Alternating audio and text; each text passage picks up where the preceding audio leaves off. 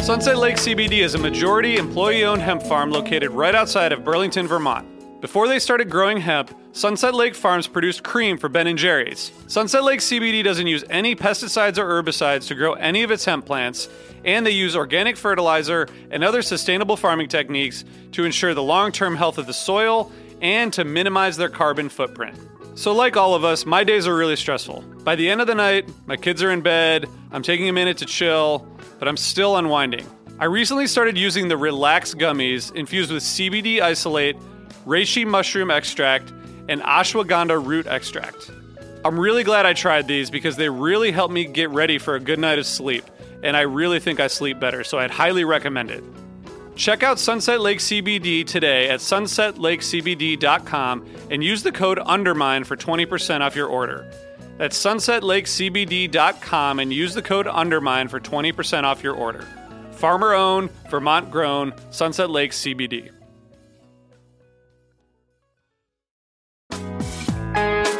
Hi listeners, I want to tell you about a cause that I'm involved with at Heritage Radio Network. HRN is celebrating its 15th year, and to celebrate, we're deepening our commitment to giving voice to the next generation of food systems storytellers, and we need your help. Our internship and fellowship programs help activate new possibilities for underrepresented and underestimated young people through experiential journalism, audio engineering, and production training.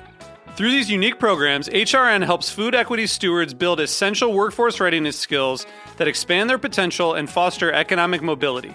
Please consider supporting these critical programs.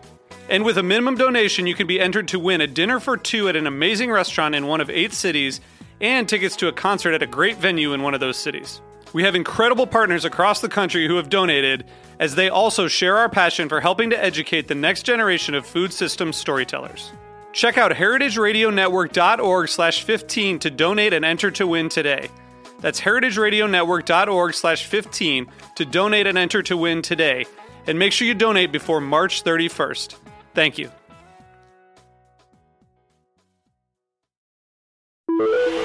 Osiris. We've Got a Band on Osiris Media is a new podcast for Phish fans and their fans.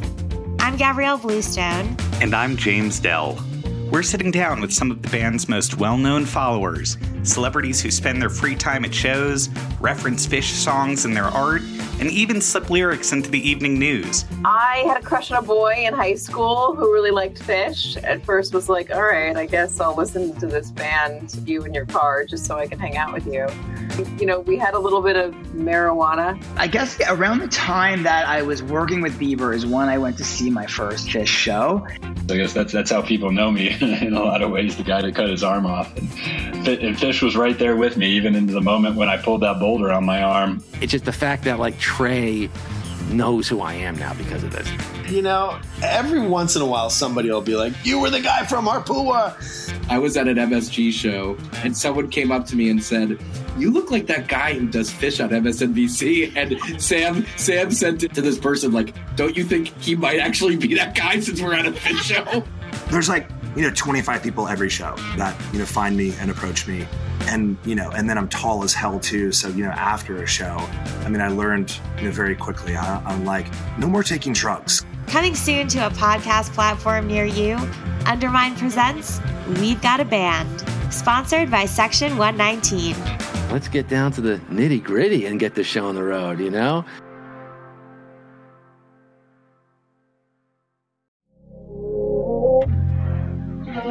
This is the story of Whitney Houston. This is the story of Kurt Cobain. Of George Michael, of Otis Redding, of Amy Winehouse, of Michael Hutchence, Bob Marley. This is the story of Prince. It's a new podcast series about how they died, why they died, and why we're still talking about them so long after.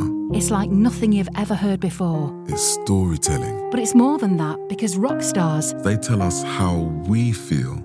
They change our mood. They change the clothes we wear, the people we hang out with, the way we remember things. It's them who give us those ludicrous moments, the ones where you're jumping around, singing your heart out, feeling understood. And it's those moments we'll help you remember, the ones you're thinking about right now. That feeling. That feeling. It's coming soon from Crowd Network.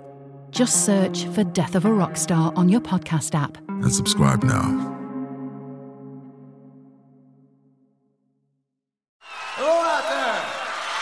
Yes, hello out there, everyone. I'm Hal Schwartz. And I'm Flynn McLean.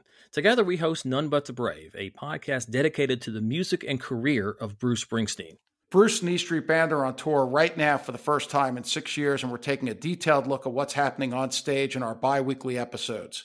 We've also been recently joined by some very exciting guests, including rock journalist Warren Zanes and Stephen Hyden, Backstreet's Magazine founder Charles Cross, and Barstool's Kirk Minahan. If you're a diehard Springsteen fan, this is the show for you. So please subscribe to None But the Brave on your favorite podcasting platform, and we hope to see you further on up the road. Thank you so much. We'll be seeing you.